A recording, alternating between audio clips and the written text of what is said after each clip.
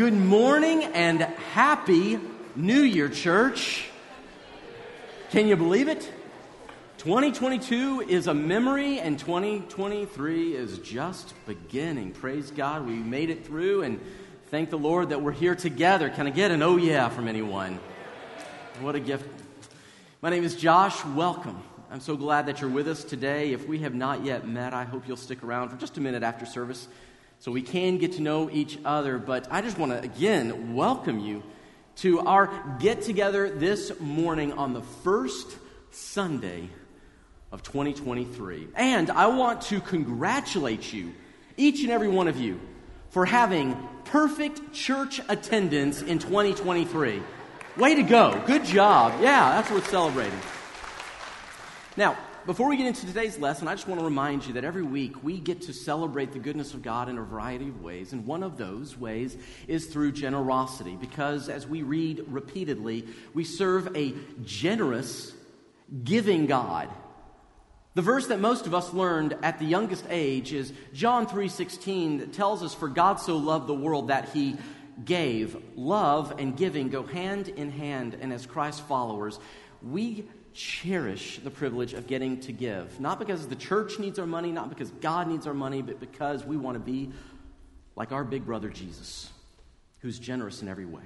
And so this morning, I invite you to give. There's a couple ways you can do it. There's some giving cards, or rather envelopes, in the backseat pocket in front of you. This is a great way to model for your children generosity. Parents, this is one of the ways we do it.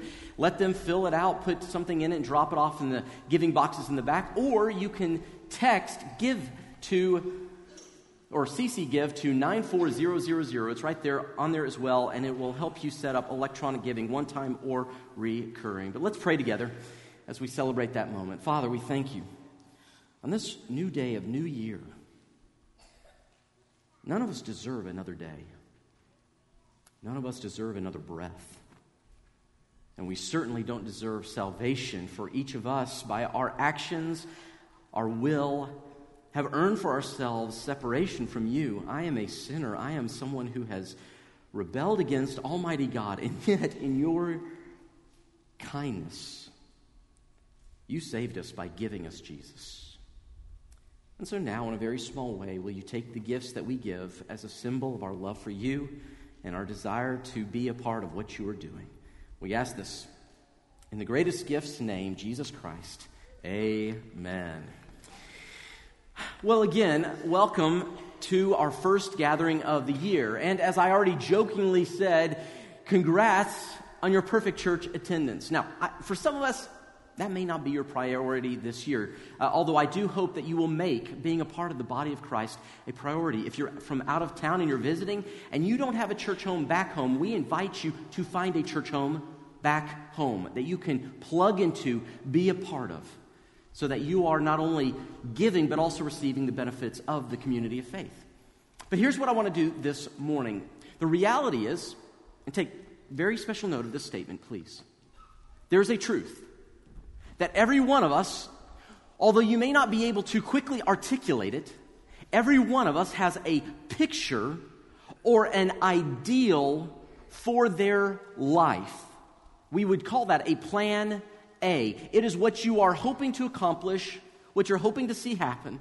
It is what you desire to come to fulfillment. And it is often at the beginning of the new year that we are more aware and sensitive to these things. So for some of us, your plan A for this year is you're going to get in shape, and that's a great goal.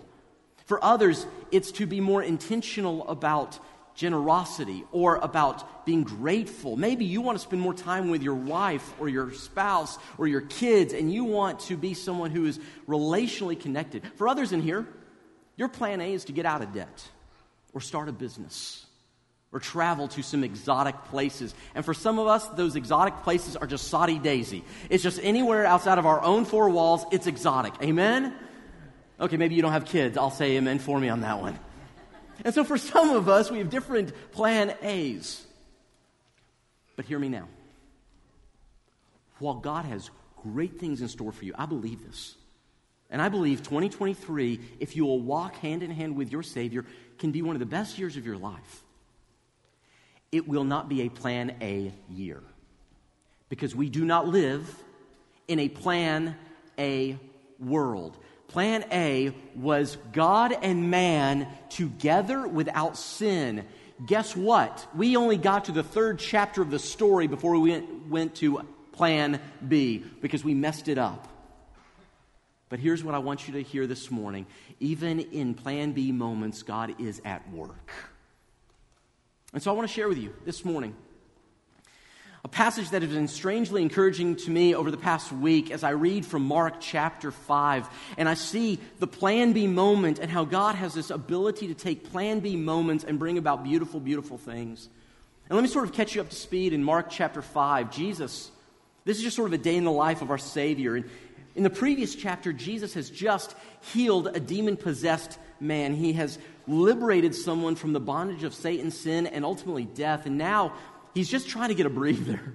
But the crowds hear about what he's done, so they begin to come around him. They press in. And so Jesus, being Jesus, gives up Plan A of just time away and ends up interacting. And he's beginning to do so. He's talking. He's interacting. When all of a sudden, a worried father presses through the crowd, and you can almost see it. He's shouldering through, pushing his way until he comes face to face with Jesus. And this man, by the name of Jairus, says to Jesus, "Jesus, my 12-year-old daughter is on the verge of death. We have no hope but you. Will you please come and heal my daughter?" And so now Jesus not only goes away from Plan A of his time away to Plan B with the people around him, now he's like on to Plan C because now he's going to go with Jairus. But along the way, as they're pushing through the crowd, rushing to the home where this little girl is on the verge of death, something happens. A woman in the crowd touches Jesus. She's been sick, we're told, for 12 years. Interesting, the story deals with these two 12s. We can talk about that later. But now he is touched, and she is healed. We learn that she has had some sort of internal bleeding, most likely a feminine issue where she's just constantly in pain, maybe anemic. But she touches Jesus, and she is healed, and he notices that power went out from him, and he does the unthinkable as he's racing to save this little girl from death. Jesus stops and interacts with this woman. And if you've ever been in a moment where you felt like God was just not on time, this passage is for you today. Because Jesus, in a moment where he should have been moving quickly, seems to pause and go off track, go to Plan B, and everything changes. Now, Jesus, of all people in human history, did not have time to be interrupted. Maybe like you have a plan for your life. Plan A, you're going to do great things. You're going to go great places. You're going to be an influence in other people's lives. I don't know what your Plan A is. But the reality is, we all hit Plan B moments in this world, don't we? Can I get a yes from anyone? In fact, here's some Plan Bs. For some of you out here, no one plans to have cancer at 36 years old, do they? No one plans to get fired from their job at 54 when it gets a little bit more difficult to find a new job. No one plans to be divorced twice at 45 or alone and depressed at 26. And I've yet to meet anyone who struggles with infertility who says, that was my plan. Or a spouse who lost another spouse way too soon say, that was my plan. And so Jesus comes onto the scene where you see people with all sorts of Plan A's, and they're not working. And Jesus, the busiest man alive, is now thrust into a Plan B situation. Now let's just talk for a moment. Jesus, most important person who's ever lived. Is that a yes? Absolutely. By the way, not only is he the most important person who's ever lived, he has the most important message to ever be shared. And he only has 3.5 years to do it. He has no time for interruptions or Plan Bs, does he? In fact, if you were to plan out Jesus' schedule, how would you do it? Let me show you my Plan A schedule for Jesus' day.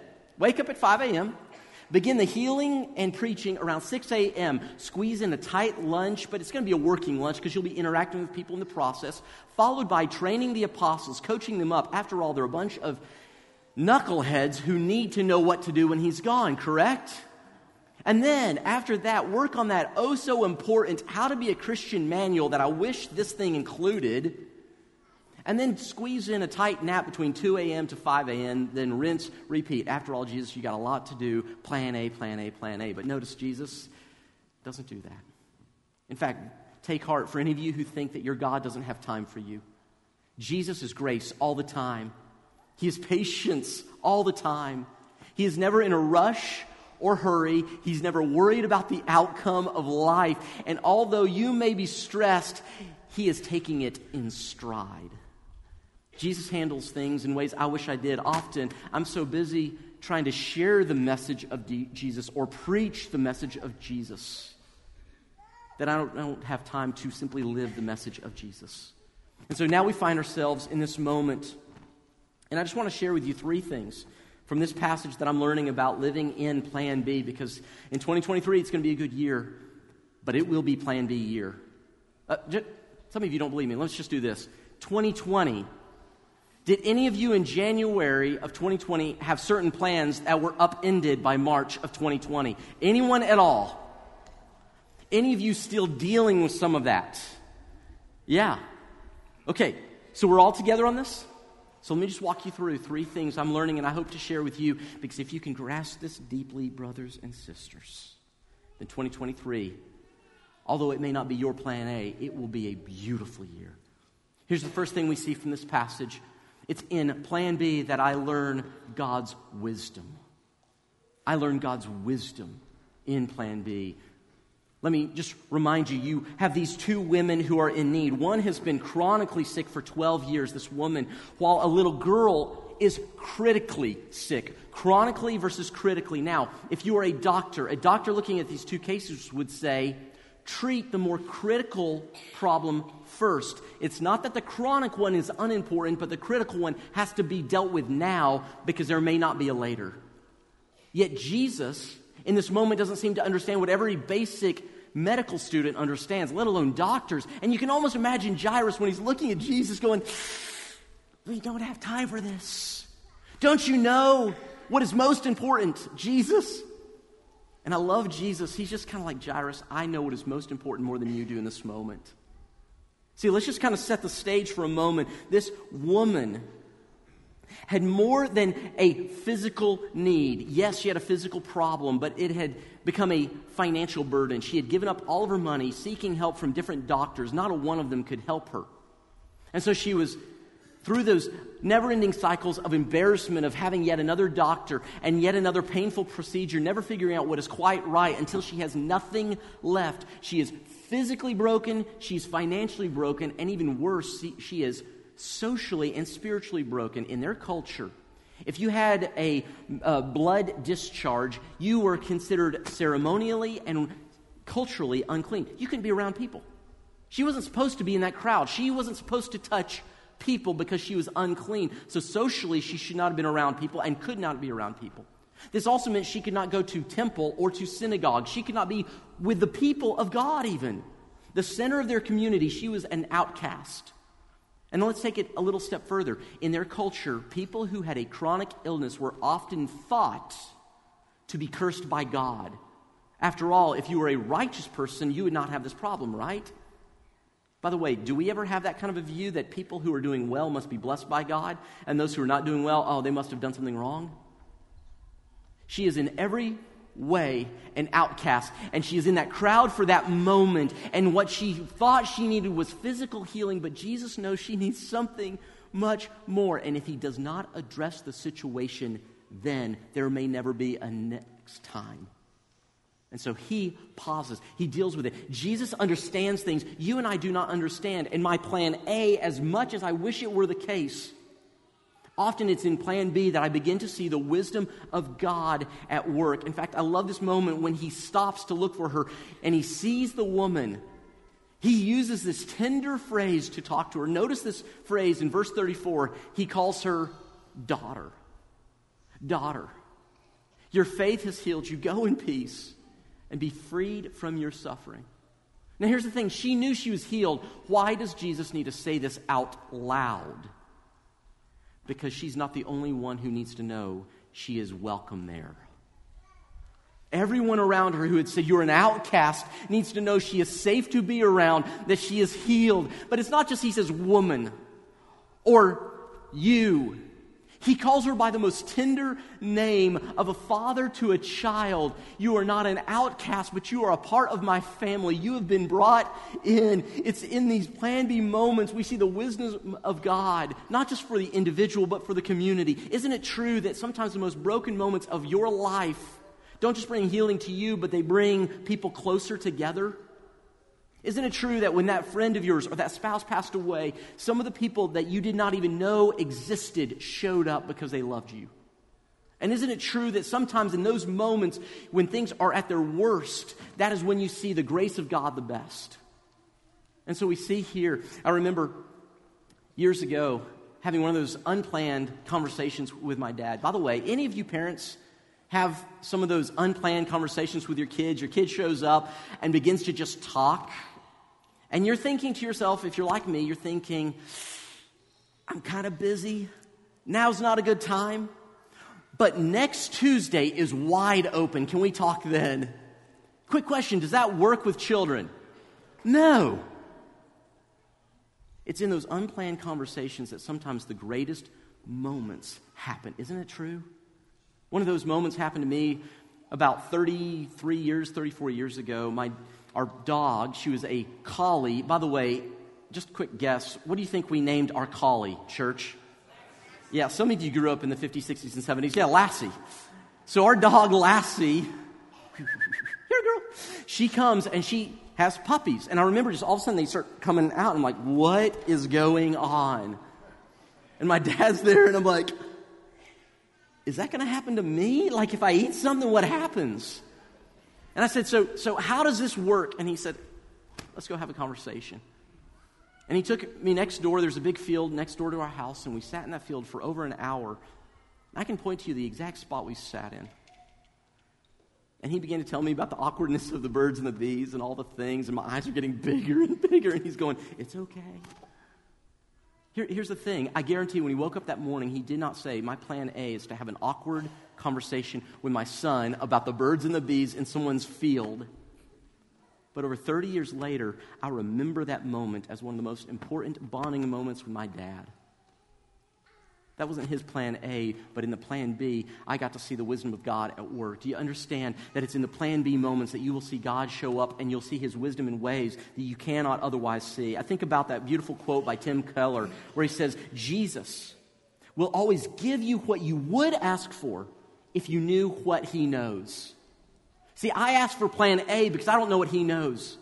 He gives you and me what we would ask for if we simply knew what he knows. So point number one, it is in plan B that we see the wisdom of God. And number two, in plan B, I see God's power most at work.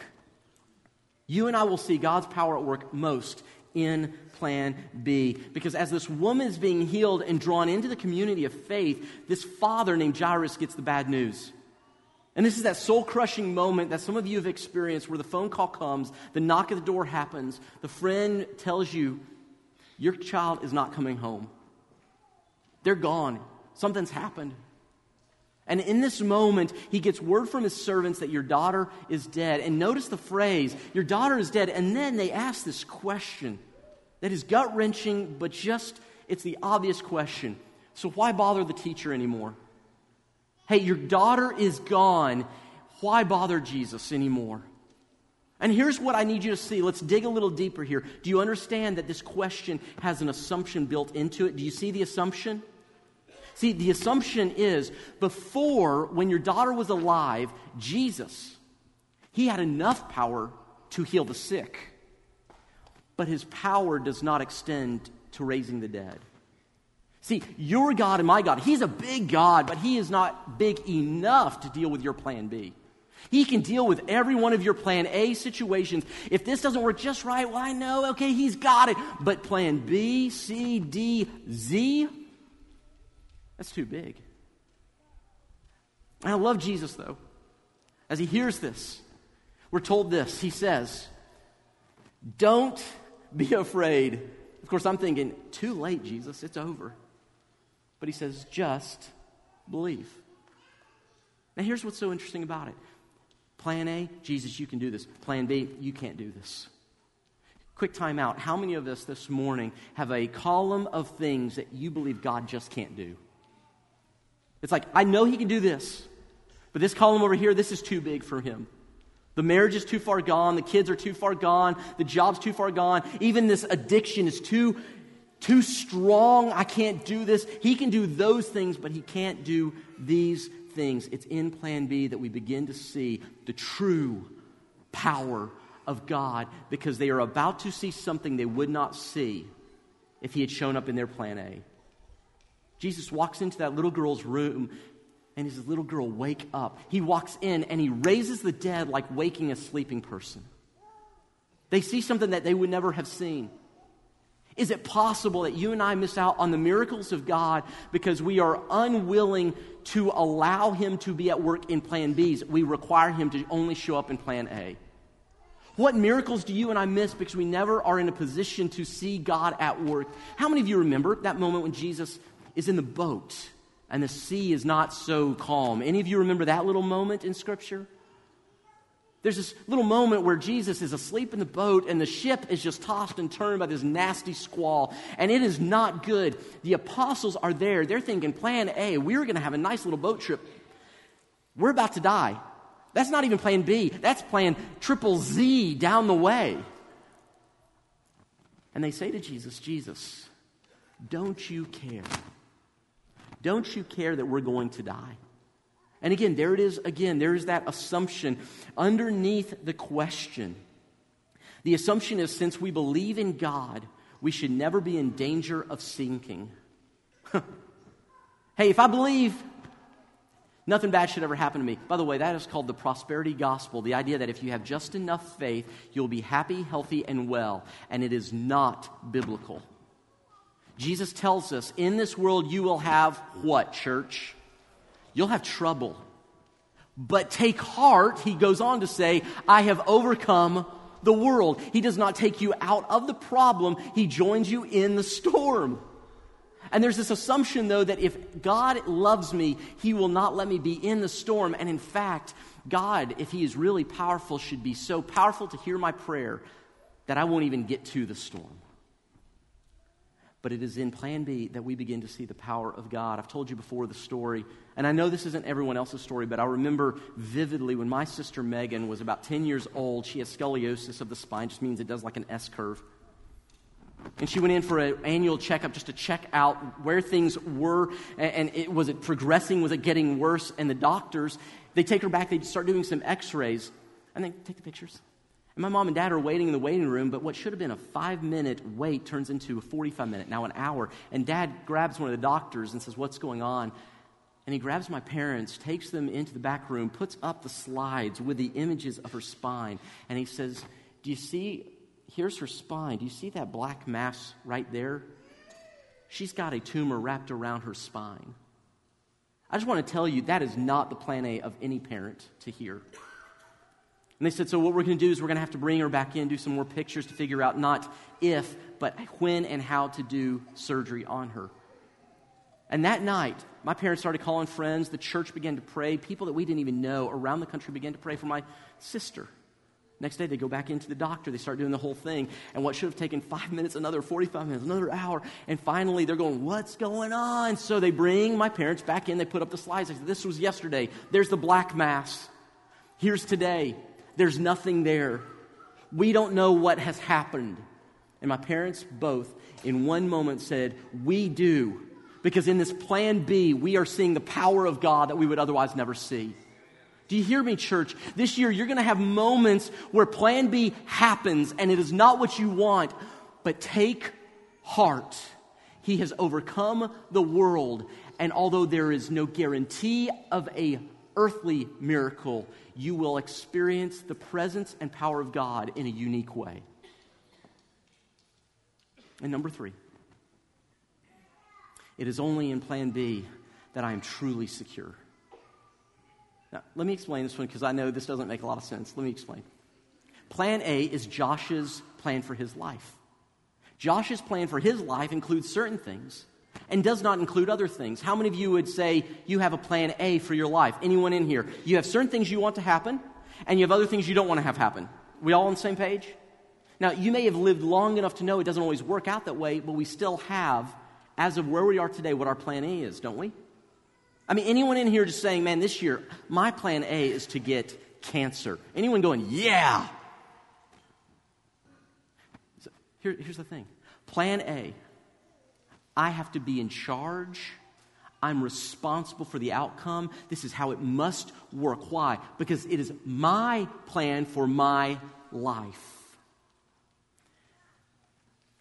Yet who among us has ultimate control over the outcome of every moment of their life? No one. And if the only way you feel secure is for you to experience plan A, then friend, you're going to have a miserable life, always worried and anxious. But it's in plan B when you realize you are not in control of all that happens around you, but there is one over it all that you can, for the first time, experience security. Let's put it this way. Some of us think that God's love is contingent on God's performance on doing what we want Him to do. But Scripture teaches that God, before time began, saw you, and He knew you, and He has seen every day of your life, the psalmist says, and He has, according to Jeremiah, planned out good things for you. Not always easy things, but He has seen it all. Hear me now, is it possible, let's just put this up, is it possible that your plan B is really God's plan A? That sometimes the things you think, man, this cannot happen, this is not the way it's supposed to be, God is saying, I have seen it, I am working through it. Romans 8:28, God works what? How many things? Is it some things or all things? All things. Works out all things for the good of those who love God and are called according to His purpose. He does not say all things are good in and of themselves, but God has seen the tapestry of your life and He is going to weave it out to His perfect ending. And it's only in plan B that you and I will begin to find security, because it will not be in ourselves, it'll be in Jesus Christ. And so this year, I'm excited for you. I'm excited for what God is going to do through this church body, what He's already doing. But I guarantee you, whatever our plan is today, it's going to change. But I also guarantee you there's one who will never change, and He will be there with us through it all.